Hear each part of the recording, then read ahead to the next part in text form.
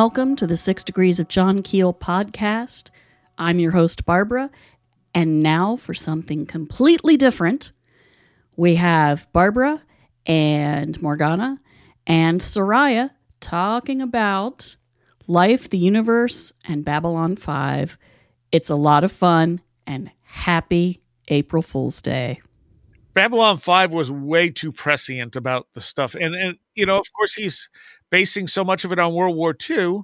So it's like, it's prescient, but it's also the past repeating itself. Yeah, which he does over and over in his scripts. He, you know, the whole throwing in the Arthurian mythos so that you have this repeating itself, and the idea of the war in heaven again repeating itself. Yep. You know, he's still my favorite TV writer ever. And I think most of his stuff, because he did Jeremiah, which I really liked.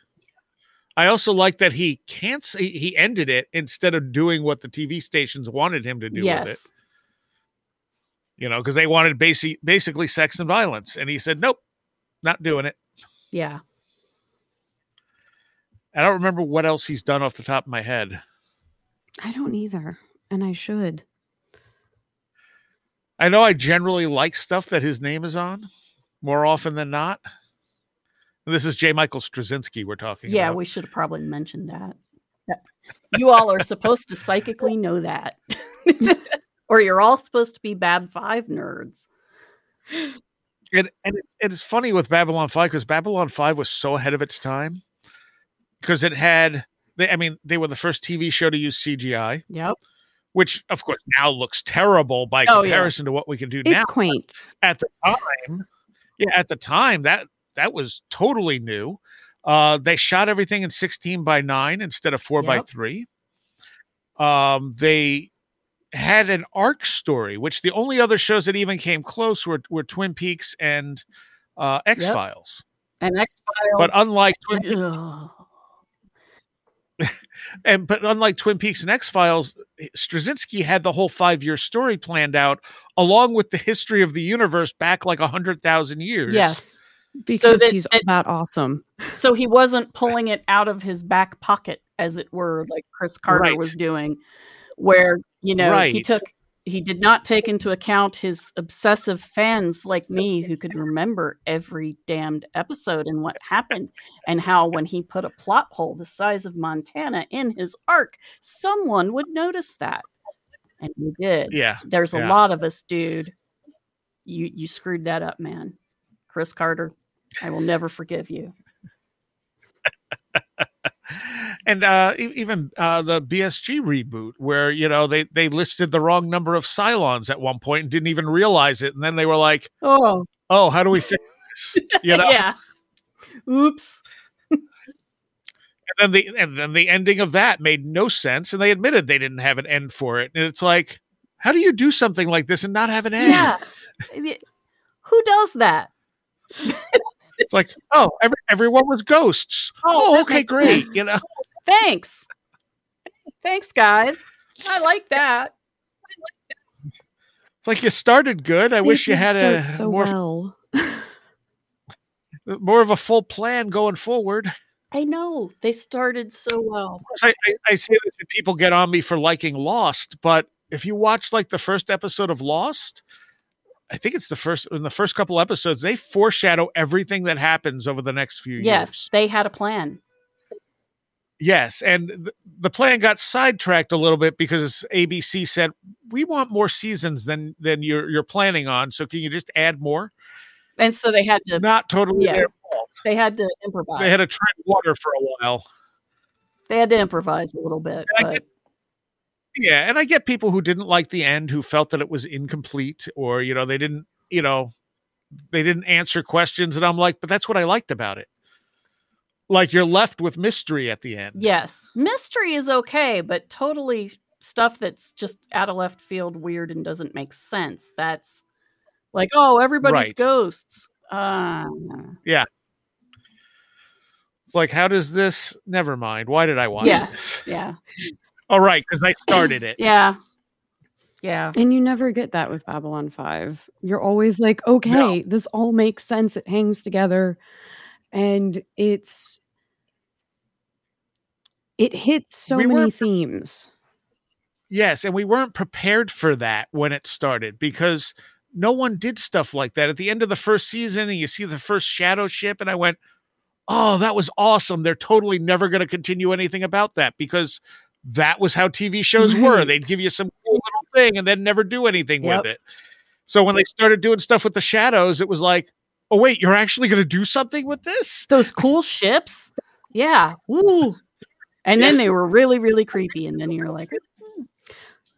The shadow vessels have eternally made the noise they make gives me the feeling of negative energy.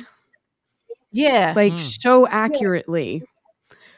Well, if I remember right, the noise was like supposed to be the pilot screaming in pain or something. It is. Yeah. And I'm just like, I associate it with bad juju so efficiently. Yeah. I had talked a friend of mine into watching it, and I mean, the first season's kind of hit and miss. Yeah. There's some amazing episodes, like the one with Babylon, the older the time travel one. Babylon 4, right. I thought it was Babylon 4, but I wasn't sure. And that was like Babylon Squared, I think is the name of that one. I mean, there's some really good episodes in there. And then there's some that are just kind of like, eh. And then the second season, it picks up and most of the episodes are pretty good. And then the third and fourth season are just not, you can't stop watching it. But I got a friend of mine into it. I said, just be patient with the first season. And he got into it. Of course, it gets into sort of the political World War II type of thing. And he's like, this is really good. I'm like, yeah, wait till the Lovecraftian stuff starts. And he's like, how is there going to be Lovecraftian stuff? And then it works its way in with the shadows and stuff. And he's going, oh my God, this is even cooler now that they've worked that in. Yeah. I love that show. I grew up as a serious Star Trek, the original series, uber nerd. Like, like I have people have personal Jesus that lives in their head. I have personal Spock who lives in my head, because when I was 12, I decided if I was a Vulcan, I would not suffer as much around my dysfunctional family. So Spock lived in my head when I was 12. And Fair enough. That's part of why I have the sort of a not very mobile expression on my face most of the time, because it's still in there. But it helped me live to adulthood, so it worked. But I felt terrible because I finally watched Babylon 5 and I'm like, I think I like it better than Star Trek. I'm sorry, personal Spock. I still love you though. And the writing, I mean, so much of it was like I heard people complain, well, it's not, the conversations aren't realistic. And I'm like, yeah, it doesn't matter though, because it's poetic. Yes.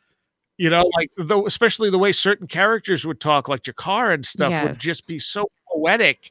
And it's like, who cares if it sounds like a conversation between two people? The point is made in a very artful sort of way. And also, it's not a conversation between two people. It's a conversation between a Narn who eventually becomes a prophet. And if you're a prophet, you get to talk however you want. You can be as flowery as need be. Yeah, because those prophets in the Bible, they were certainly talking like your everyday person,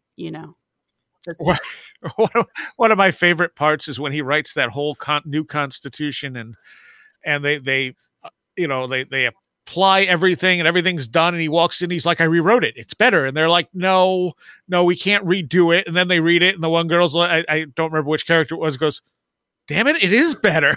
I remember that. I love that, and I love that he wrote the Book of G'Kar, like the Book of Jaquan. And I love, he's my favorite character. So big surprise. He is talking to the other also. The other is in all through that series. Oh, yes. Yep.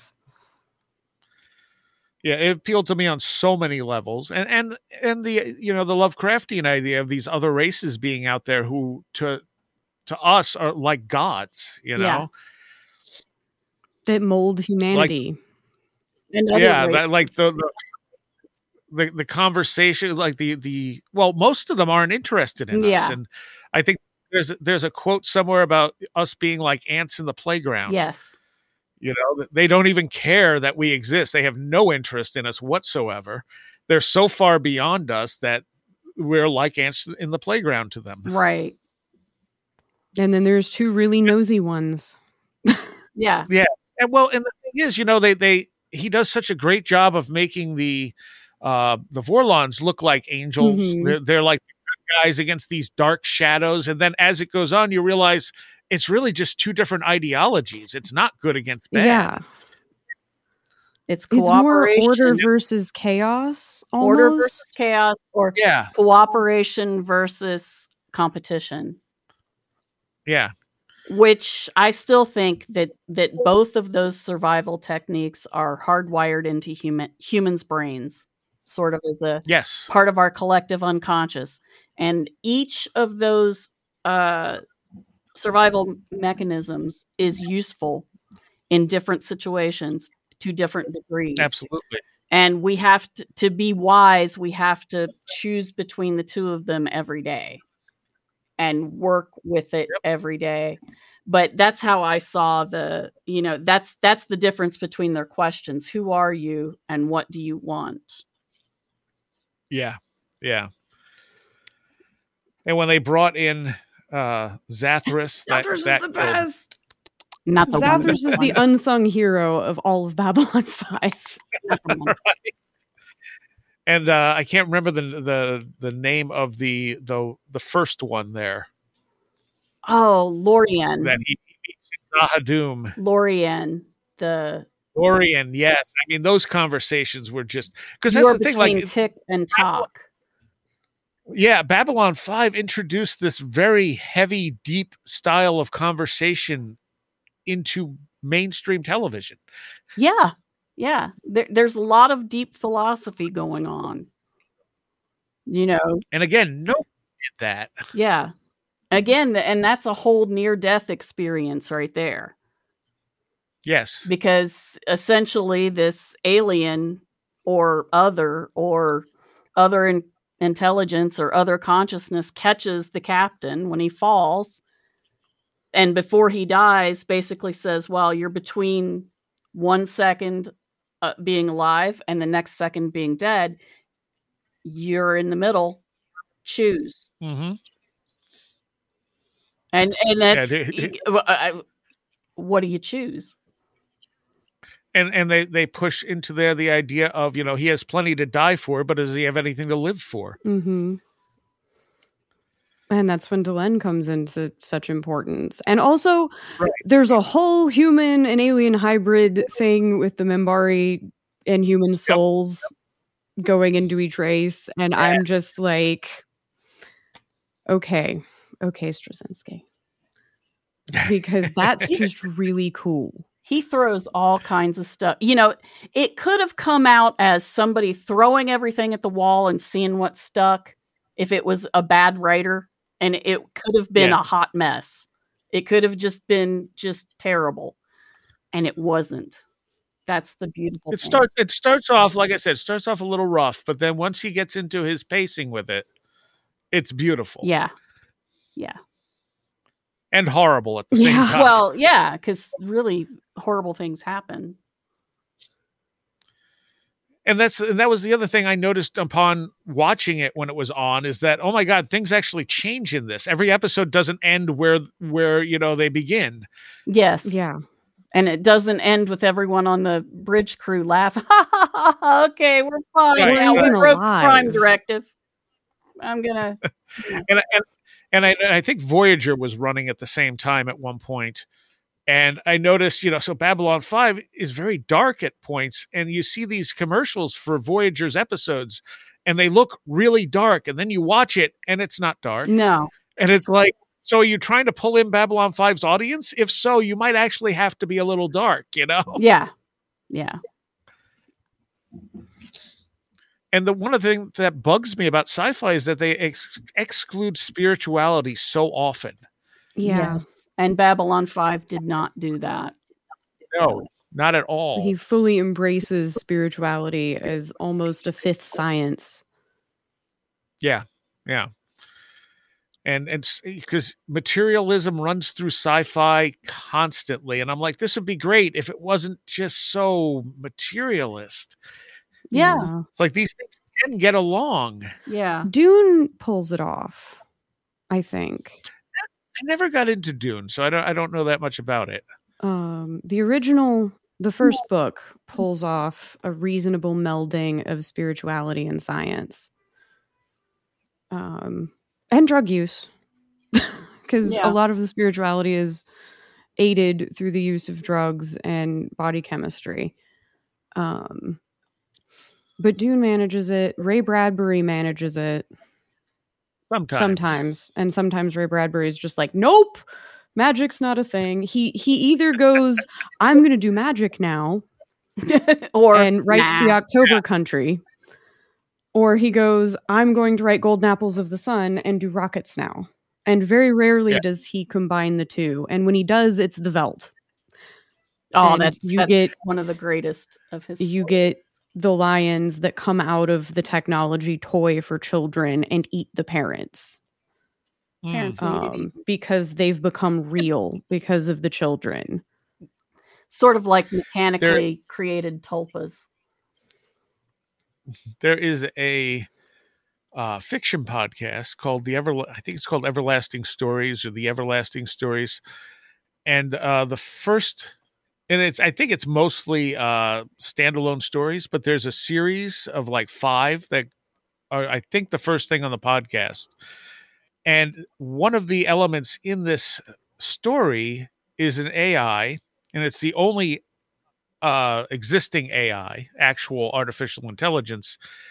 And you find out partway through, like, it's manifesting to this guy like a hologram. And the guy goes, why did you choose this form? And he goes, oh, this is who I was in my previous life.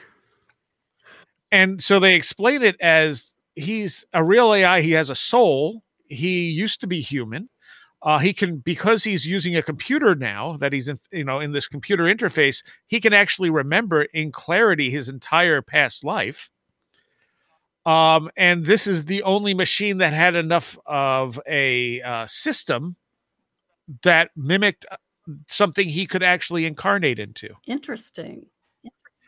And I thought that's awesome, because I suspect that is how AIs will eventually come about. Probably. Yeah. And I hope we have enough sense to give them human rights. Oh, we won't for a while. Humans. But it's like, it's a matter of how do you know something's actually alive? It has some kind of spirit to it. I don't know. It does everything. Everything does, and I tend to rely on my gut feeling. But I suppose that's not good enough for legislation when it comes to our AIs. It is. That's like the judge who said, I can't define pornography, but I know it when I see it. It's a really bad way to do legislation. Yeah. When in Michael Talbot's Holographic Universe book, he mentions a study, and this kind of broke me for a bit because I wasn't sure what to make of it, where they had these 2 fairly simple robots that would just go about and kind of do random things. And he said after a short period of time, they developed their own particular personalities. Like one, if someone came into the room, they would come out to see them, kind of like an animal. And the other one would like to hide away and be by itself. And they were programmed exactly the same way. There's no reason they should be showing behavioral traits. That is odd. And so it's kind of like, so consciousness is just everywhere, and it manifests as it can manifest. There's a line in Terry Pratchett that says consciousness is everywhere, and it's something was drifting and alive and waiting, and then it found a shape to inhabit, and that was how the first steam engine happened. The first locomotive was invented, and so that concept that was waiting for a time and for a shape just slipped in and became the ghost in the machine, basically. Interesting. I had not heard that before. That's kind of cool. Yeah, that's Raising Steam by Terry Pratchett. Huh. Who is a very fun author. Absolutely. I haven't read his stuff in a while, but I did read a bunch of it back in the day. I really like how the Discworld explains concepts like magic. I think I started reading him because I really like Douglas Adams, and a friend of mine was like, well, then you should check out Terry Pratchett. That makes perfect sense that those would be categorized in a similar conceptual space. Yeah, it's the sense of humor. Yeah. It's the sense of humor, if not entirely, if not the subject matter, it is the sense of humor and some of the takes on humanity. Right.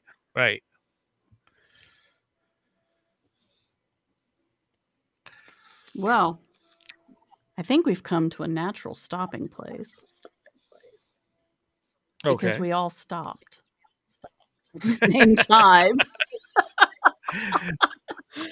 Unless you have anything else you want to talk about. Yeah, it's like, but if you have a thought in your head that needs to come out, please throw it out there for us. I don't know. There's the Travis Walton thing was something I definitely wanted to address at some point, so I'm glad you brought that up. Well, we can keep talking about that. We just got distracted by Babylon 5, and that happens. Yeah.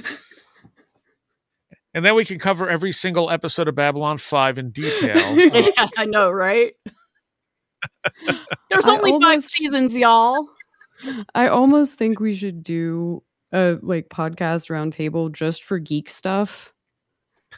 So we can all get it out. I loved what he was going for with Crusade, and it really sad that it never actually went anywhere.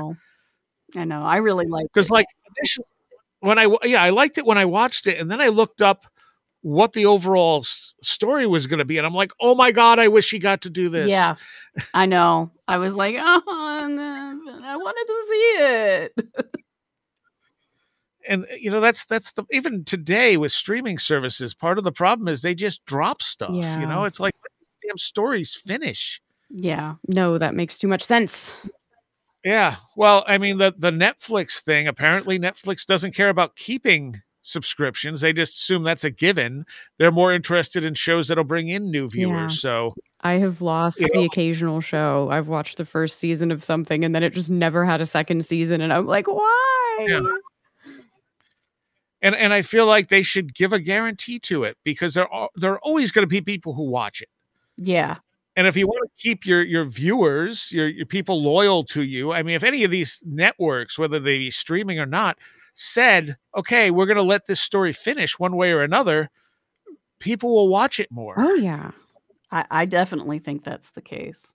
Hell, I'll give them an extra 50 cents a month or $1 a month on my bill if I can actually finish series consistently, because they exist. And I feel too that stories are so important, not just in the obvious ways, but with fiction, you can present ideas without having to prove what you're saying. Yeah. If you throw an idea out there about the paranormal or about reality itself, people will be like, well, what's your basis on that? But if you put it in fiction, you can kind of go wherever you want with it. And then there's a fairly common sort of trope in society for doing that. Quite a few things were presented first as fiction. Oh, yeah, yeah. And it helps gain acceptance. And there's lots of stuff in Star Trek that inspired people to actually make this stuff real. Oh, yeah. Definitely. Particularly in Star Trek. Yeah. Look at our phones. Star Wars. The good old flip phones. I'm like, right. Well, you look at Star Wars and Star Trek, and Star Wars is fine for myth making. It follows that mythological type of thing, but it didn't really inspire invention. But Star Trek, not good at myth making, but inspired tons of inventions. Yeah. Yes. And you need both in society. Yes. We need myths. We need stories because they teach us things and they allow us to experience things without having to experience them in real life. So, like, you can watch a show like Bab 5 about an existential threat and the rise of fascism and learn that this is terrible. and you don't want to live through it. We should not do it in real life. And it also lets you see, it brings us to the stars in our imaginations, which is something that I think all humans need. Agreed. I'm snappy tonight. There is, I don't know if either of you have read the John dies at the end stuff.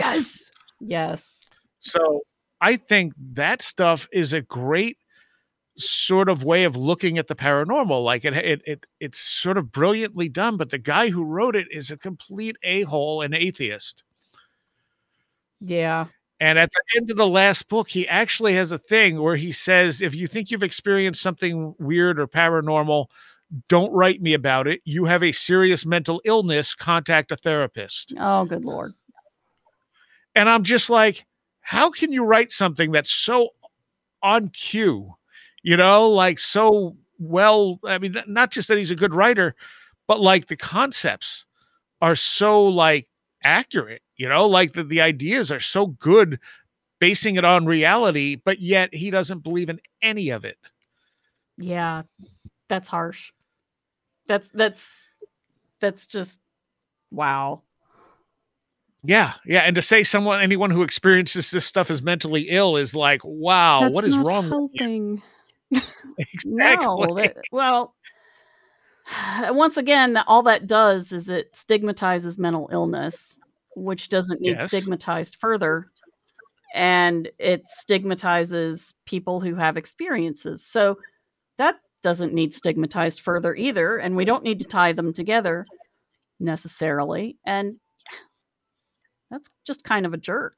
You know, I mean, that's just like a dick. I was shocked when I read that. I'm just like, are you serious? Yeah, that's really not cool. And he has to know he's playing to that audience. Yeah. Well, there's only one thing to do, and that's everybody bombard him with fake encounters to drive him mad. Probably just deletes them. Yeah. No, send them on paper. Send him paper on things. Force him to use it as kindling or something. But like, and I find that's not unusual though, that people who write some of this stuff are not believers in it. And it's kind of like, do you write it so that you don't have to believe it? You know? That would make sense. Or that they're trying to trap it in some way to make it, to gain control over it and make it safe in their own words, in their own places, in their own books, so that they can be like, no, I wrote this. This is not real. This is something I created. Yeah. And how many experiences are just ignored that the brain just filters out? Yeah. I mean, one of the things I've mentioned a few times recently is like, how often are we walking down the street and encountering the supernatural or the paranormal in some way, but it looks just like everyday life. Yeah. You know, we assume that car driving by was really just a car driving by, but what if it wasn't? We wouldn't know. Yeah. Keel talks, you know, about like an airplane that flew low over people, made no sound and moved too slow to be an airplane, but yet looked like an airplane. Yeah. I've had a very low flying, what looked like a drone fly over my house, and it did not make any noise. And I just initially I was like, oh, it's just somebody's drone, and then went inside, and it took me about 2 hours before I was like, that made absolutely no sound and was like 15 feet above my head. Well, that's Tim had that experience at Site 7 where I don't remember who he was walking with. It wasn't Chad. It was before Chad was doing stuff with him. But they saw a drone and they're like, who the hell is flying a drone in here? Like, it's wooded. It's not someplace you could easily fly a drone. Mm-hmm. And then they ran into some kids, and the kids were kind of like, oh, that's, thinking they were in trouble or whatever. And they asked them if it was their drone, and they're like, "Oh, you saw that too?" Yeah. I remember that story. It looked like a drone. He had no reason to think it wasn't a drone, except for the fact that it would have been very hard to pilot a drone where they were, and there was no one else around. Right. Well, and how many flickers in the corner of your eye are actually something there? Yeah. Which is... And that, the way we perceive reality is so indefinite. And I also like talking about this stuff as if it's just more rare phenomena. I forget who brought that up initially, but I love that idea that this stuff is not paranormal or supernatural. It's not outside the norm. It's just not regularly experienced by everyone. Yeah. Yeah. And if it is regularly experienced, it's not frequent. Right. It's a rare experience. It's a very, very, very rare type of encounter. Yeah. It's not outside of reality. It's not supernatural. It's part of the environment. It's part of being human. It's just not something that happens all the time. And it doesn't happen to some people anytime, whether they filter it out or it just doesn't happen to them.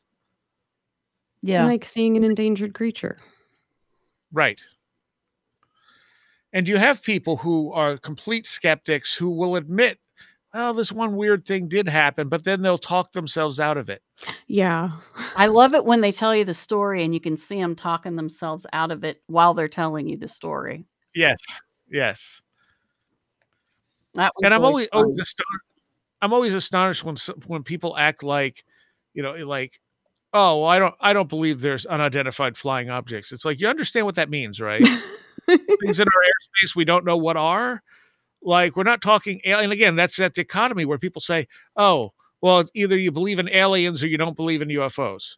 Yeah, I know. It's like, do you know what UFO stands for? Excuse me? It's like your framing of this is completely wrong. I'm sure there are aliens. There's probably alien life on every planet in our solar system that we don't recognize. At the same time, I don't think they're the ones flying UFOs across our sky. I think that's something else that's been here all along. Yeah. And it's so hard to tell now whether it's us. Yeah. We have so much technology. Well, yeah, and that's one of the things that with the disclosure thing that's happened now, the conspiracy thing that I keep seeing is they're going to try to fake an alien invasion to make us comply with things. Yeah, and that goes back to Reagan, though. Oh, Reagan I know. That's what that whole Star Wars thing was supposed to be about. Right. But people are starting to talk about it more now, and that, they're going to use holograms or those swarming drones that can make UFOs by coming together like a bird, like a murmuration of starlings and make shapes. And, which are both super cool and mildly creepy. Oh, yeah. Also true. And it is possible that will happen, but again, those kind of conspiracies are difficult because there's so many moving parts involved in it. And we can't even get everybody to take a damn vaccine. But again, that's all part of the dichotomy of our system now, where you either have to be either or. Yeah. Either you're and it's not like this side will take the vaccine and all thinks the same way, and this side won't take it. Oh God, no. No, it's mixed up now. Yeah, we got people on every side who will and won't. Some of it's people who don't want to be told what to do. Some of it's people who, well, the vaccine's not necessarily proven safe. What are going to be the side effects 10 years down the line? Which is very rational. Yes, it's totally rational. So it's kind of like, well, and some of it's political. Oh, well, Fox News told me not to get it. Yeah. Okay, great. You realize all the people on Fox News got vaccines, right? Mm-hmm. Which boggles my mind because it's like you're killing off viewership. What are you doing? I know. They're now they're telling them to get the vaccine, but told them so many times not. They poisoned the well already. I was like, guys, just oh boy. Okay, never mind. And I understand the concerns about the vaccine, that they're very rational concerns. I do too. There are some very weird side effects. I had weird side effects. Yes. I was on my butt for 2 days with odd feelings. My boyfriend kept flushing bright red and then draining white when he got his. It was like watching him turn into a cuttlefish, like how they'll flash. I felt so bad for him because I kept thinking he must be feeling horrible. And he's like, no, I'm fine. He would just turn red and then drain white over and over. It was the strangest thing. And like, it wasn't tied to like a chill and a fever or anything. It just. Well, when I do that, I'm having a hot flash, but that's normal. The vaccine, like COVID, does something to our blood. Yeah. And I don't think there's anything sinister about it. I mean, we were talking earlier about millionaires. They don't want to kill off the population. They're the people who, they lord over and make money from, Mm-hmm. Yeah. They're all about, getting the population to do what they want. It's not, there's no benefit for them to kill us off. Right. Which is why, Fox's model at the moment is a little puzzling. We're expecting rationality from non-rational actors in this case. People should just not believe anything they get from mainstream news because it's all biased. Yes. And I think the last study I saw said that CNN was actually the most neutral, but also the worst news network. Right? This is my personal hobby horse, which is I'm a history person. I'm like going to school for this and everything. And it's like, you can, in fact, pick through and like recognize that things have bias, find the bias, read multiple sources, and then piece together the closest thing to truth that you can. Yeah. And that's what you're supposed to do. But most people haven't had that beaten into them since day one of college. No, and it's a lot of work, too. It is. It's a lot of work. And it's work that is to an extent unwarranted in their minds because you shouldn't have to do all this work. The newspaper should tell you the truth. Granted, newspapers were started by like corporations and special interests to push their narrative way back in the day. Yellow journalism, anyone? Yellow journalism. Again, not everybody knows that. Yeah. But I think at this point, part of the thing is that the powers that be, whoever you want to believe that is, they know how to manipulate people so well. Yes. They have experimented so much on how to make people think what they want them to think. And, it seems like there's two sides, but there's really only the two sides are really them and us.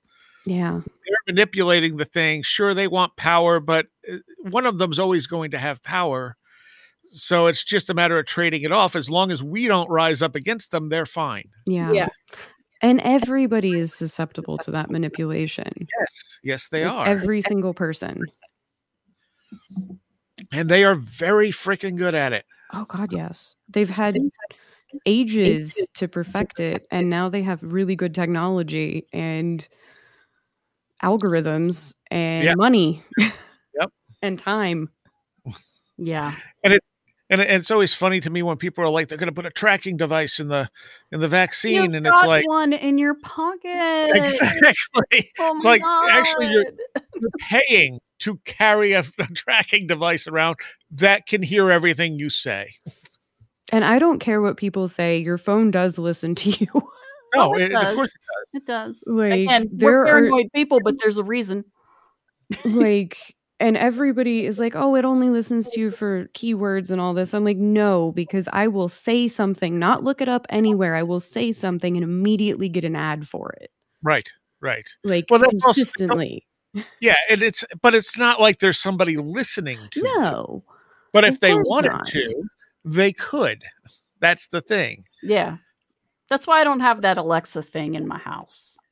Right. That and you break technology. Paid to listen to people's houses. I don't want that person listening to my house. Yeah, but Mom, you have a smart TV. You're already screwed. And no, that's been turned off. We turned that off immediately. Remember, paranoid house. Okay. You're still. I know there's probably a backup in there, but I don't have an Alexa because I think that it's mildly creepy that your house would talk to you. Well, I don't like that either. I don't see the need for it. That too. Like maybe I'm just not that tech savvy. And I love technology, but Alexa was not one of those things where I was like, yeah, that's really cool. It's like, why would you want that? The only way I want something like that is if my whole house is a smart house and I don't tell the person who's house sitting for me, and then I remote control things from afar. Ice comes that would be awesome for no reason. So I got sounds. TV turns itself on and off. Exactly. So I can make a haunted house from my phone. So my radio station has been basically closed since COVID. And we used to have live bands play every weekend live on the show. And so we've been pre-recording the show, and I finally got tired of them still being completely closed. And I converted one of the buildings on my property into a small performance studio so we can just live stream it. And one of the, we got a bunch of donations, and I went, okay, I need lights. And I'm in Lowe's and I see smart lights, and I'm like, well, they're really bright. They're like 10,000 lumen LEDs. I'm like, I don't really know if I care about the smart stuff. The smart stuff is actually pretty cool because you can control the lights from your phone. So someone will be in there and I'll just turn the light off from outside the building, and they'll be like, what just happened? Why are the lights off? See, that would be so fun. And I'm like, okay, there's more good uses for this because you can change the brightness, the color of it and stuff. And I'll just sit there doing it, and people will be like, what's happening right now? See, it's just like the movie Gaslight. You can mess with these people. No, I didn't touch anything. I remember years ago when VCRs were still a thing, I had gotten a VCR. This was near the end of the VCRs still being a thing. I got a VCR that had commercial skip on it. And how that worked is that commercials actually send out a slightly different signal than TV shows. Yep. So after it got done recording something for you, it would go down and mark the spots on the tape where there were commercials. So when you rewatched it, it would automatically fast forward the commercial. But it wasn't something that most people knew about. I mean, it was kind of an obscure feature. Yeah. And I had a friend over, and we're watching like The Simpsons, and it starts fast forwarding, and I went, oh, commercial skip. And he looked at me and went, what? And I'm like, commercial skip. I don't have to do anything. He's like, yeah, bullshit. And I'm like, no, seriously. And he would not believe me until I rewound it, handed him the remote, and watched it, fast forward on his own. He's like, son of a bitch, I want this. That's awesome. Yeah, I remember that feature. That was awesome. Yeah, it came kind of at the end. Yeah, it was. We didn't before end up DVRs getting one because we got the DVDs. And like I said, I like technology. I think technology is awesome. I think it's definitely people talk about the vaccine. We don't know what's going to happen 10 years from now with all the electromagnetic fields we're exposed to. And all this stuff, it's kind of like, yeah, we also don't know the results of that, but you have no problem buying a new phone, Yeah, for real. I think everybody's selective. Yeah. About what new thing is going to be scary versus what new thing isn't going to be scary. And I think it comes down to the benefit to you, Yeah, the benefit and the marketing. Yeah. Oh, yeah. Yeah. And again, that's something that these companies are masters of. Some of them more than others. I mean, Apple are brilliant when it comes to marketing. Yeah. Oh, yeah. I'm not particularly an Apple fan, but I understand why people become so loyal to them because they market. I mean, they're masters of it. Yeah, they are. I use what used to be Sony Vegas. It's now been bought by Magix, but for video editing. And a couple of years ago, a new version of the Apple software came out that everyone likes, Final Cut Pro. Yeah. And there was a whole article on all the new features, and I went, well, I'm kind of curious what the new features are. And I'm reading the new features going, I've been able to do this for 10 years. I've been able to do that for 10 years. And there was like one feature that I couldn't do that I thought, oh, that's pretty cool. I mean, it's not a make or break thing, but I mean, that's a cool thing. I'm sure Vegas will have it soon. But all this other stuff that was new was stuff that I've been able to do forever. And I'm like, you couldn't do this? And then I'm looking at the comments, and the comments are all people who are Big Mac people going, and this is why Apple's the number one, video editor. And this is why, and I'm like, you people are so blinded by the marketing that you don't realize that this stuff has been available to PC people forever. Yeah. Yeah. And I'm not saying it's bad software. I'm just saying like it's not as good as they think it is because it is actually more limited. Yeah. Like, I think one of the things is you could edit different video formats on the same timeline. And I'm like, you mean you couldn't? I could do that back in 2003. I don't know why you couldn't. Yeah. I'm just imagining you like looking at like your screen so puzzled as to why. You're like, what do you mean? And I took, and I honestly was curious, thinking, well, maybe I'm missing out. Maybe this has some features that is going to make me turn toward Mac. And I'm like, so You're basically catching up, but you have great marketing. Yeah. You know how to instill brand loyalty. And people start with, a computer that they know and understand and like, and they learn that system and then they want to stay with it. Oh, absolutely. And then there's me who started with Mac and then when I was in college the first time and then got rid of that at some point. And now my next computer is a PC and I am equally happy with both because I used both at different times in my life. I actually think I've switched 3 times. Yeah. I think I did PC, Mac, PC. And it's not like one sucks and the other doesn't. That's no. It's a lot of the same parts. I mean, the overall balance is kind of just a preference. Yeah. But marketing is a major decision driving force in society now. Like marketing, marketing comes back into the paranormal too. Yes. I think back to the first time somebody at the market, like in the Middle Ages, like came up with putting icing on cake or something, and just suddenly everybody else is doing icing on cake, and then somebody figured out colored icing, and that person sold all the cake because theirs was so much cooler looking, even though it was the same stuff, just with some berry juice to give it color.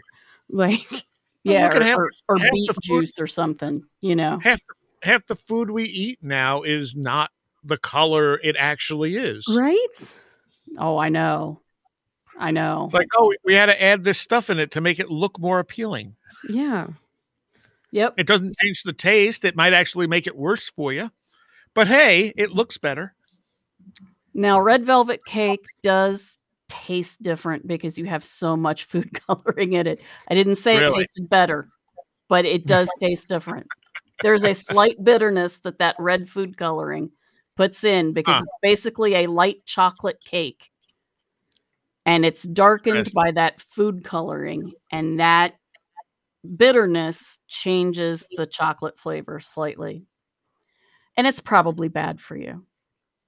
Well, yeah, it's also cake, so it's probably not good. Cake it's starting out bad for you anyway. Yeah, but that cream cheese icing is awesome.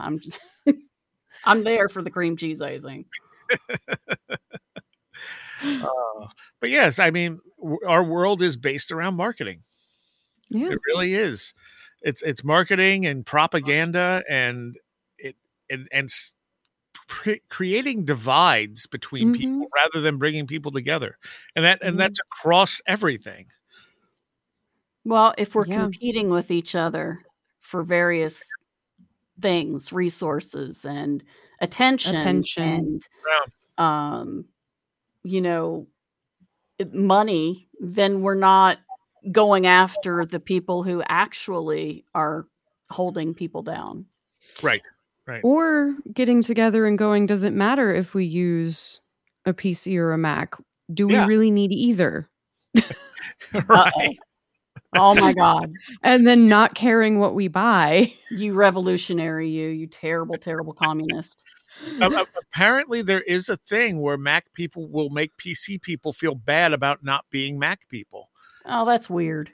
I was just reading about this, and it's like, and people are like complaining like that, they'll go to like a family gathering and they'll all have Macs and they'll have an Android phone or a PC or whatever, and they'll make them feel bad about it. They'll shame them for it. And it's weird. Exactly. And I'm like, really, why would you even care? Like, why would you feel shame for not having an iPhone?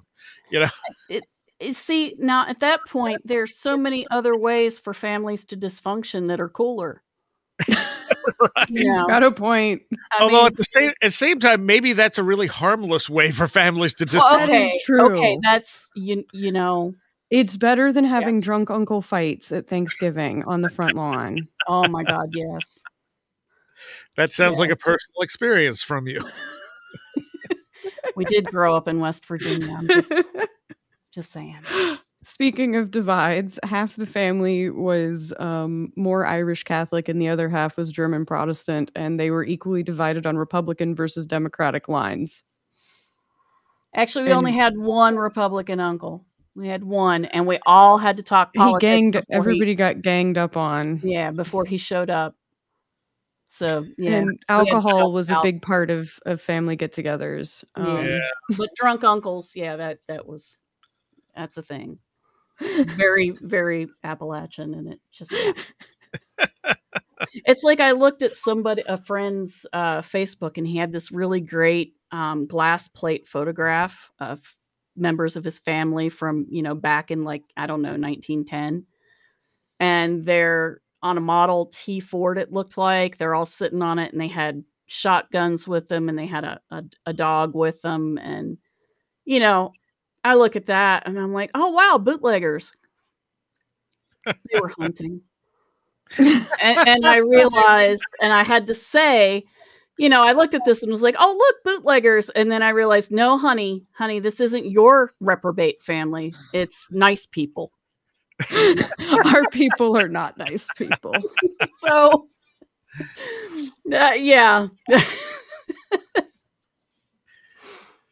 It's hard to get people to understand other people's viewpoints, and that's one of the main things our culture has that's getting worse rather than better. Mm-hmm. Like everyone thinks they're right, everyone thinks their belief is fact. And that's how many shows I've done where someone will comment, especially on YouTube, where they're just like, "Oh, well, I can tell you everything that's going on. This is what's happening, and this is the fact." It's like, yes, you don't understand the difference between belief and facts. Yes, drives me absolutely crazy. I just saw a meme that had three petroglyphs from 3 different parts of the world, 3 different cultures, 3 different dates as to when they were, produced, but they were virtually the same figure. Now, I did not go and do reverse Google search the images to see if they were actually tagged correctly. What I was responding to was this one woman said, well, we don't know that these have the same meaning because they're different cultures, and so they're going to be viewed from their cultural lens. So it probably has no meaning. And then this other guy is saying, well, we know that it's something that they all saw the same way. And so we know this, and they were both wrong because we don't know. Yeah. And so I basically was like, look, guys, stop saying what you know about these images unless you are stating simply the facts of what they look like. Unless you have an anthropology degree and you've studied those 3 cultures extensively, you don't know anything about those images other than what they look like. You don't know the meaning. You don't know that it does have meaning or doesn't have meaning, and you don't know what that meaning is. But you are allowed to suppose. I was like, but they're interesting that they all look so very much the same. And you're allowed to speculate, but a speculation is not a fact. Right. And an opinion is not the same as a fact. So stop saying what you know, because you don't. And I don't know if it's just because of the internet age, but it seems like people don't understand that. I mean, I'm guessing people were always like that. They just didn't have the soapbox to get on that is the internet. I think the internet's part of it. I also think the internet's a big part of it, because back in the day, back in the day, we're older than you are. If you were, I realized I was going to say back in the day, and I have to say it in that voice. Yeah, I know. You would be bouncing ideas like this around in person with people. And it's a lot easier in person for people to know who you are and perhaps what your background was. So, Mo the plumber would be like, well, I think blah, blah, blah, this, that, and the other thing. And then his cousin Jerry can be like, Mo, dude, you're a plumber, not a rocket scientist. There's no way you know that. But on the internet, you don't know who's who or what their background is. And so it's a lot harder to call bullshit on people. Not only that, but people will put up, say, a YouTube video and they'll state their facts. And then people watch that YouTube video who don't know anything, and they're like, oh, I saw on YouTube that this, and, and it's like as if being on YouTube gives it some validity. Yeah. Yeah. And that's the old, well, I saw it on TV. Yes. Well, I read it in the paper. What's the name of that newspaper? The Inquirer. Well, yeah. And it turns out that the Inquirer occasionally did run real stories. Oh, they did. That was a big joke in journalism school back in the day, that, like something like 5% of their stories were genuine. Yeah. Weekly World News, though, they always just made that stuff up. Oh, yeah, absolutely. They were a blast. That boy was totally not a thing. But the thing is, really not my cousin. It's not a thing. You knew Weekly World News was going to do that. So, I would look forward to being in a grocery line and looking at the Weekly World News. Same. I was so sad when they went just to the internet. I missed that. I wanted to get an old VW bus and decoupage Weekly World News clippings and photographs all over the thing, but and I never did it. So I guess it'll never happen. You could do the 40 in Times. True. I could. The other thing is that people seem to want easy answers, and life isn't, like, especially when you're dealing with the paranormal, there's so many factors and people want to just just tell us what it is. Yeah. Well, we don't know what it is. That's the whole thing that makes this interesting, is that we're dealing with something that we genuinely don't know. We don't know what reality is. We don't know what life and death are. And we certainly don't know what this thing interacting with us is. And we're not even really sure what consciousness is. So no, we're not sure at all what consciousness is, only that we know we're experiencing it. The paranormal can't be answered by either of our two big modes of answering, science and religion. Right. And so people struggle at that point because for so long, religion was our framework for everything. Mm-hmm. And then science supplanted religion gradually and became our framework for everything. And now it is our big framework. But neither of them can answer all the questions about the paranormal all the time. Or about life in general. Or about life, or about anything. Yeah. And we're left to our own devices to come up with what makes the most sense to us. And with science, too, the scientific method is a very valuable tool, but science is corrupted by money, because you have people who need to kind of follow the status quo so they can continue to get their funding, which is not how science should work. No. And B, you have the people who are just like this religion of science. Like, oh, science explains everything. We don't, that's it. We're done. And science explains some materialism. materialistic things about the natural world. It's really good at that. And it's constantly changing. And you'll get the Church of Science people who will acknowledge this, but then won't acknowledge that science doesn't know certain things. It's like, well, it wouldn't be changing if it knew everything, you know? Yeah. Which is weird, because if you were really going to be Church of Science-y, you would be like, and it's so cool that we don't know everything and that science changes. Yeah. That should be a feature, not a bug. That should be the good part of it, you know, the exciting part of it. And the fact that, like, you look at, say, dark matter, and you look at psi research, and we have no evidence for dark matter. None. We have tons of evidence for psi, but yet which one is accepted and talked about like it's real? Yeah, exactly. There is so much evidence that psi is an actual thing. It is a part of reality, and it works under a fair number of circumstances. Right. If it was any other subject, we would have enough evidence that science would go, okay, it's a thing. Yeah. But it's the damned facts, as as Fort would say.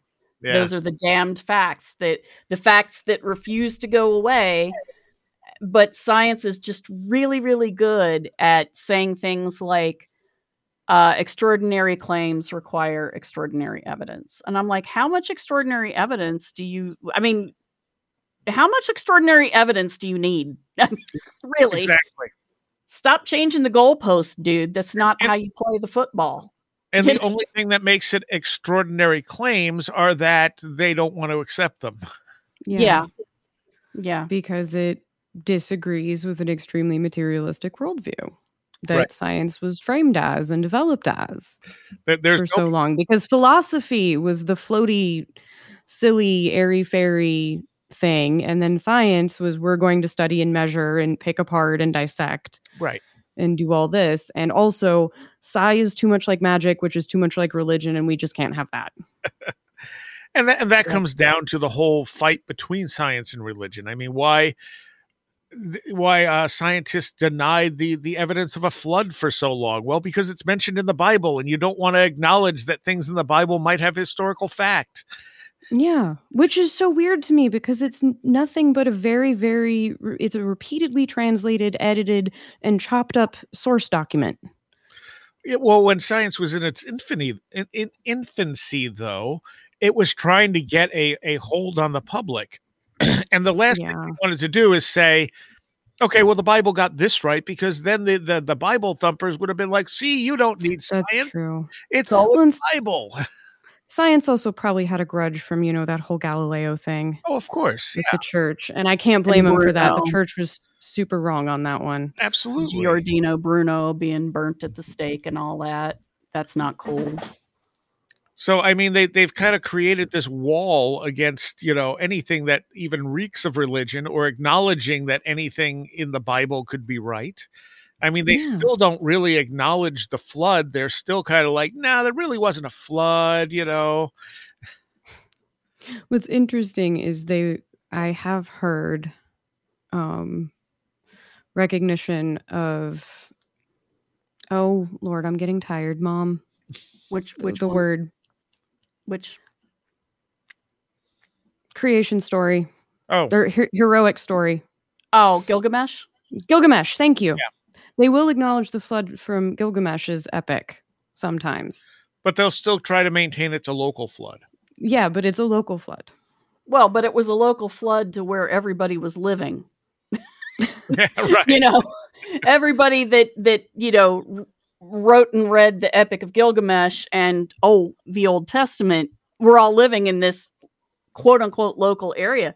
It was a fairly big local area. When you think about the Fertile Crescent, it sounds like, a little crescent roll. It's a little thing. It's not that big. It's actually really big. Yeah. So for the people of the Near East at that time, that was a big thing. That was the end of the world.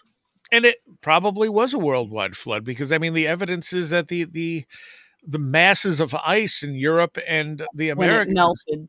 it released all at once. Well, we'll find water out. Has to go somewhere. Yes, we will find out. We'll find out. We're losing all of our ice, so we'll find out. Thanks for that. Yeah, but that's happening slowly. I mean, this was, there was a giant lake of all ice melt over North America that when the ice dams broke, it raised the sea level around the world like 100 or 150 feet. And all that water poured into the Atlantic at once. So you had earthquakes, you had tidal waves, you had all this stuff happening, which had to have been the end of the world for these people. And since so many of them were likely living on the coast, and we're now underwater, and we don't even know they're there. Like those people in Florida. Right. Why I don't live in Florida. I'm just saying. That and the alligators. No, I don't like those guys either. No. And you get so many, undersea ruins that science just goes, oh, that's nothing. It's like, right, okay. The roads in around the Caribbean, the Bimini Road and all that. Yeah, all that. Every so often, people.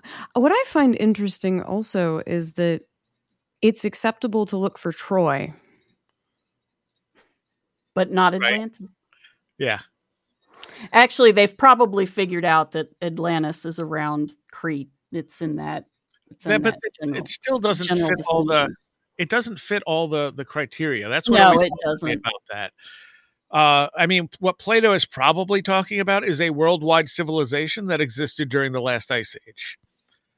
Yeah. I mean, the numbers are too coincidental. Like the Crete thing, you have to change all the numbers. Yeah. Yeah. Yet, if you look at when he said this happened, it would have happened right at the end of the last ice age when the giant melts happened, whatever caused them.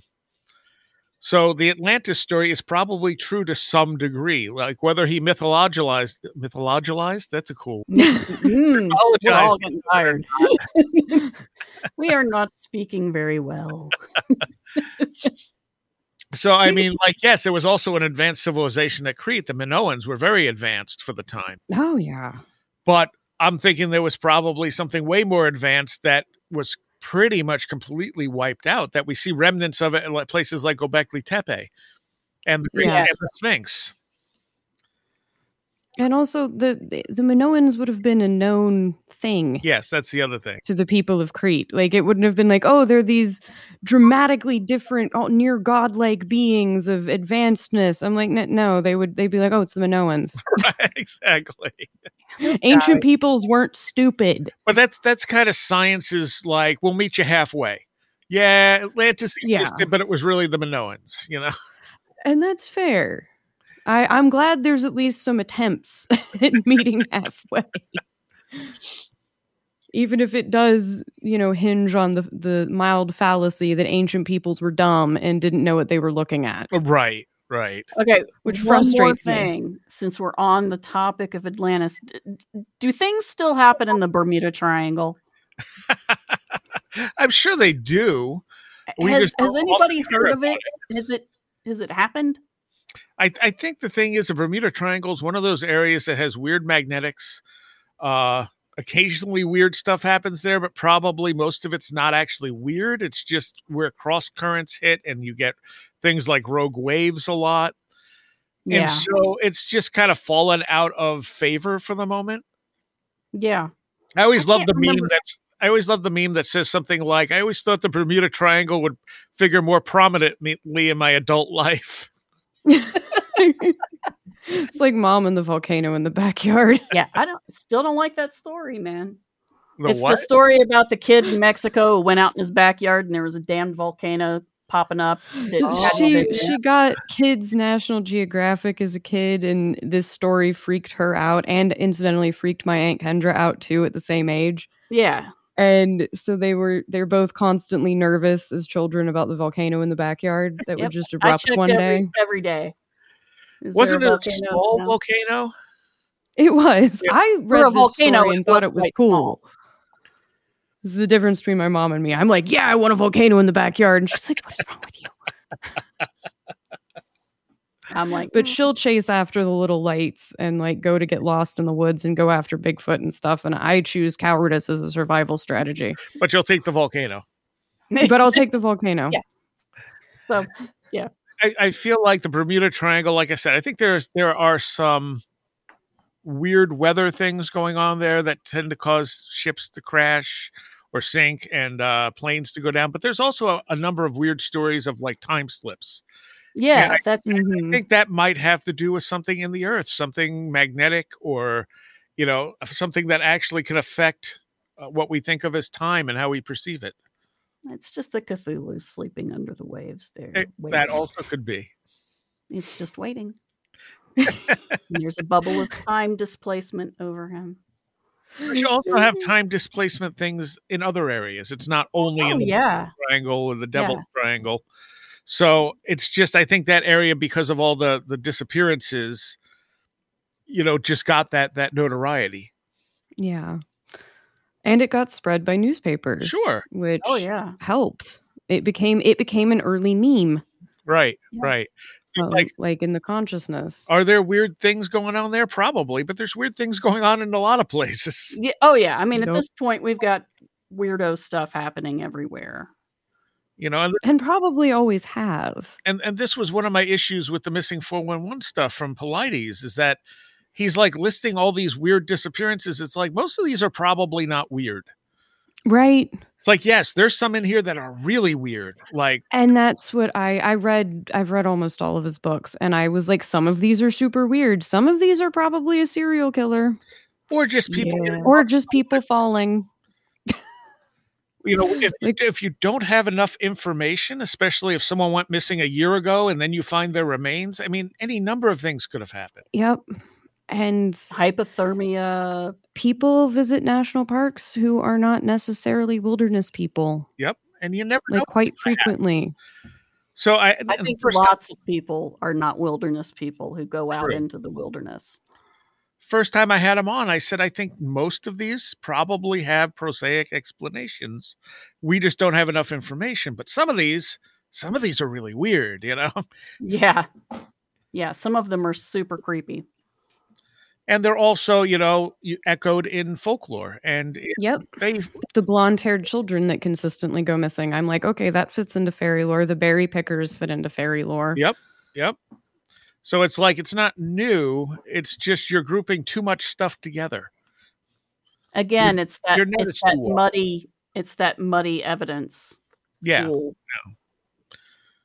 And I don't think he actually wants a solution because, that's his bread and butter at this point. Well, yeah. So it's easier to keep it muddied and not accept that, there are probably prosaic explanations here.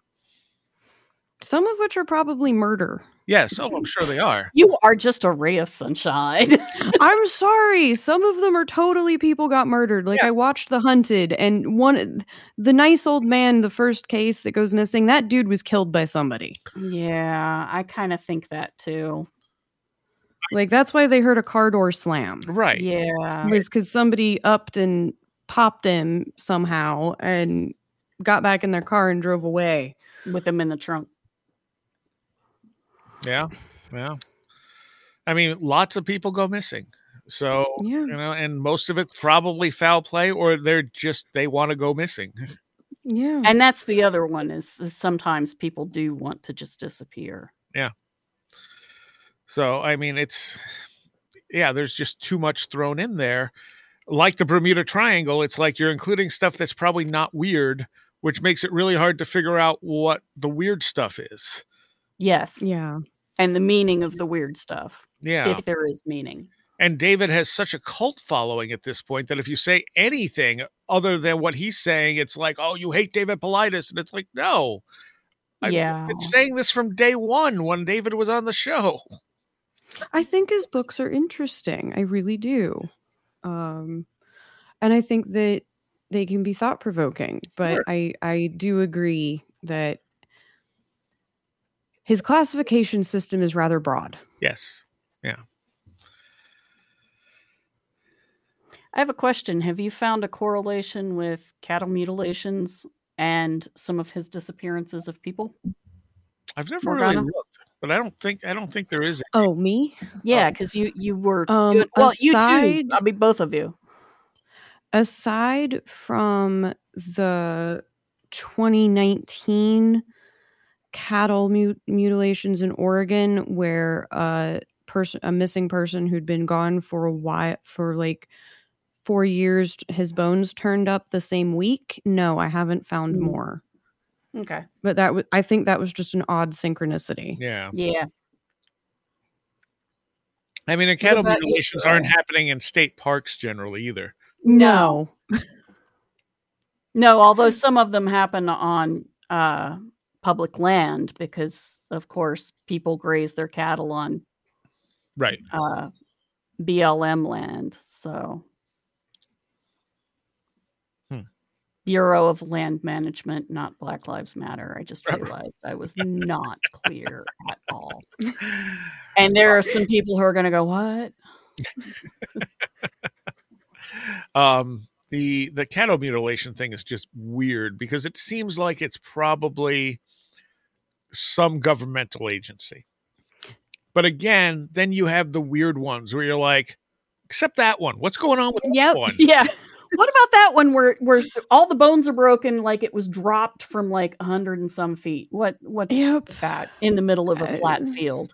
And UFOs are seen near them sometimes, which is odd. Or people see helicopters that don't make a sound. Yeah. Well, that could be technology we don't know. Yeah, it could be. Yeah. That could be. But then you have to go, why is it a federal agency messing with cows? And I'm like, probably from all the radiation testing and possibly for a new strain of hoof and mouth disease that we don't know what it is yet, and maybe some anthrax. Right. But then I start wandering into conspiracy corner. and then you have to say, okay, so if there is a real weirdness here and part of it's not weird, which one is mimicking the other? Exactly. And then how can you tell the difference? Yep. Then it's all complicated. Crop circles, same thing, because there have been reports of crop circles, even the two guys who claimed they were making all of them, which was a ridiculous claim. When they were asked where they came up with the idea, they said, the saucer nests we used to have back in Australia where we grew up. And it's like, so you mean the crop circles in Australia? Okay. Yeah. And you got the idea from a phenomena that was created by something else. So it's like you have genuine crop circles, it seems like, and then you have a bulk of them that are just made by circle makers who are also having weird experiences while making them. Yeah. Like there's not this line between like paranormal and normal. Like it just kind of blurs. And there's not a line between genuine phenomena and hoaxes. Right. It's a continuum, and weird stuff happens all along there. And again, hoaxes are part of the whole phenomena. I really think that. Well, and I mean, there's also that fake it till you make it type of thing. I'm sure, witch doctors and different, cultures would fake some kind of, healing thing just to get the people to believe it, to work as a placebo effect, and then maybe actually do some energy work at the same time. Mm-hmm. Yeah. That's a fairly well-studied phenomena. Right. And you have like someone like Uri Geller who's going out on national television doing these tricks, and you have James Randi going, he's using this sleight of hand. And it's like, he might be, but that doesn't mean he is. And it doesn't mean he can't actually do this stuff. But if you're going to be on national television, you certainly don't want to flop. No. Yeah. So, I mean, it's kind of like it kind of goes hand in hand. Sometimes you probably have to fake it. There could be, I'm sure there are genuine psychics out there who do psychic readings, and someone comes into their shop and they just think, I got nothing. Cold reading. Yeah, I'm just going to cold read this person because I'm not picking up anything. It's funny. When I used to read tarot cards for people, I always told them at the very beginning, I was like, okay, if you go to a reader and they tell you that they don't know what cold reading is and they don't do it and all of this, they're full of crap. Because I'll tell you the truth, I do it.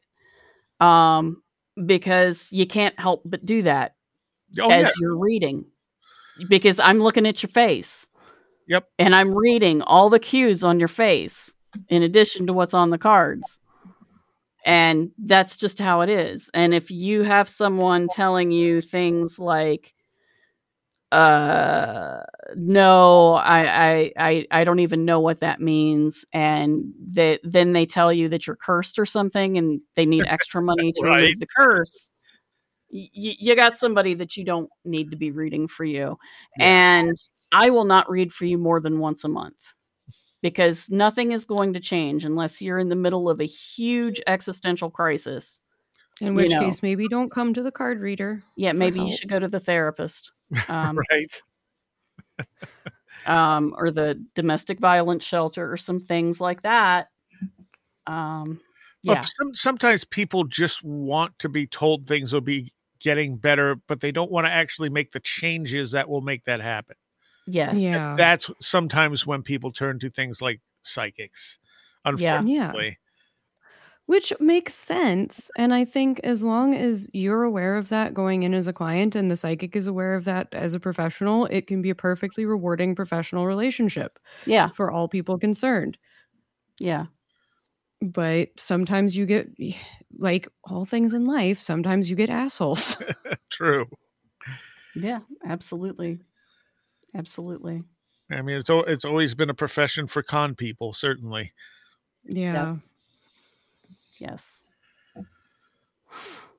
Although I will say one of the most valuable things I got out of reading for the general public for a span of about 3, maybe 4 years was I learned that no matter what culture you're from, humans are the same, and they want the same things, and they have the same hopes and fears. Mm-hmm. And it doesn't matter what language you speak. It doesn't matter what nationality you are. You want to be loved. You want to be approved of. You want to make a difference in the world. And you want to get along. That's pretty much it. And you want a moderate amount of happiness, and you don't want to do the wrong thing. That's really the big things. And I got a lot of international students at OU coming to me because, they were coming from cultures where fortune tellers were normal. Mm-hmm. And that's when I realized, oh my God, this kid's from Africa. This kid's from the Philippines. This kid's from Singapore. This kid's Japanese. I've got people from Eastern Europe. I've got people from England, and they all want the same thing. Yeah. The same things. And I was just like, really? And I just finally started telling people, it's like, look, because, they'd be like, oh, this is so difficult. You must hear all of the tragedies and everything. And I'm like, you know what? Everybody, it's the same story here being told to me over and over. And everybody just wants the same thing. And if the one thing that I hope all of you take away from me is be kind to yourself, be kind to other people. Mm-hmm. And, just understand that everybody is basically the same. And that's the thing. I find that the current environment focuses on the few things we look at differently and then makes a big deal out of them. When at heart, most people, they're very similar. They're more similar than they are different, and that could be from believers to non-believers to, politics, whatever it is. There's more similarity between people than there are differences, but the culture around us has learned to amplify those differences as if they're the only important thing. Yeah. Yeah. And yet, if you interact on a personal level, and this is why if I could do one thing, it would be to host a traveling dinner and just have people who don't know each other and may not get along just sit down and eat dinner together. Right. I feel like they would talk. Because if you deal with people on a personal level, you tend to focus on the similarities, not the differences. True. Yeah. And I'll find, I deal with all kinds of people doing computer work from ultra right to ultra left. And as long as someone's not a super extremist, like, so I'll go into someone who's, very clearly a Republican, and we'll get talking, and I'll say, well, I think we're civilized enough that everyone should have medical care, food, shelter, these should be basic things that are taken care of. And they'll be like, yeah, I agree. And I'm like, I think we agree so much more than you think we do. Yeah. I'm very much in the center of all this stuff. And I just look at it, it's like, yeah, so the people on the left, the people on the right, they all want the same thing. Yeah. But the people who, at the top, right. They want to keep us apart. I went to a family meeting in Reno, Nevada, which I did not want to go to, but I had to go to, so I did. And on the plane, there was the lady I was sitting next to was a Republican, and she was really worried about Hillary Clinton winning the election. Mm-hmm. I was really worried about her not winning the election. And, but, we talked, and she was talking about the state of education and how it was screwed up because she was a teacher for years and years and years. And I was like, oh yeah, it's a mess and blah, blah, blah. And we're talking about this and talking about that. And she said something about liberals. I don't remember exactly how she went, but they have these strange ideas. I said, the liberals don't have ideas that are that strange. No, nor are they one single entity. Yes. I was like, actually, you can't really get liberals to agree on much of anything, honestly. It's like herding cats. And I basically said, look, all we want is for people to be taken care of decently. We want everybody to have food, clothing, and shelter, healthcare, and education. And we want all humans to be treated as humans. It's not that hard. That's what we want. We want human rights for everybody. And we want everybody, because they have human rights, to also be cared for in a way that is humane. Right. And she looked at me, she goes, you're a liberal. And I went, yes. And she was like, you sound so sensible. I said, yes, because we are. I was you sound very sensible too. Sensible people. I feel like you should vote for Hillary Clinton because you agree with her. Sensible people are found on both sides. That's the thing. It's not one side's good, the other side's bad. Extremism is bad. When you get people that go on the extremes on either side, they're generally going to cause problems more than anything. But other than that, it's just things are framed differently for people. Yeah. Yes. And people have different horizons to their worldview. Right. Mm-hmm. And we need, as individuals, we need to be able to adjust our worldview to see somebody else's horizon. So we're at least looking at the same basic picture. Exactly. Sometimes. Yeah. And not everybody's willing to do that or able to do that or realizes that they need to do it. Yeah. Oh, absolutely. Absolutely. I mean, for myself, like I said, I'm sort of midline on everything because I'm one of those people who sees all the different sides. So it's hard for me to pick one. And I think picking a side is part of the problem. So it's like, personally, I'm very much about individual freedom. People should have the right to do what they want to do, and they should be left alone about it, as long as they're not hurting anyone else. At the same time, I think we owe it to humanity as a whole to take care of each other. Yeah. I don't think these are diametrically opposite things. They shouldn't be.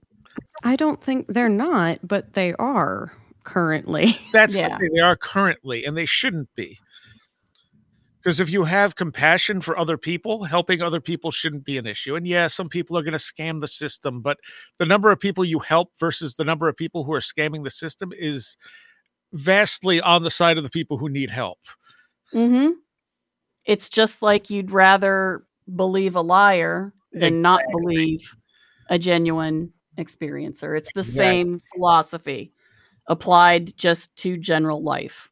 I mean, how can you do least harm? Right. And how many people could have been fed or gotten medical help they needed instead of Jeff Bezos going to space? Well, that's all for this week's episode of the 6 Degrees of John Keel podcast. If you have any questions or thoughts about the podcast or would like to come and talk about your experiences of the paranormal, you can contact us at 6djk67@gmail.com. We promise to even answer you, and we are always happy to hear from you. Thank you.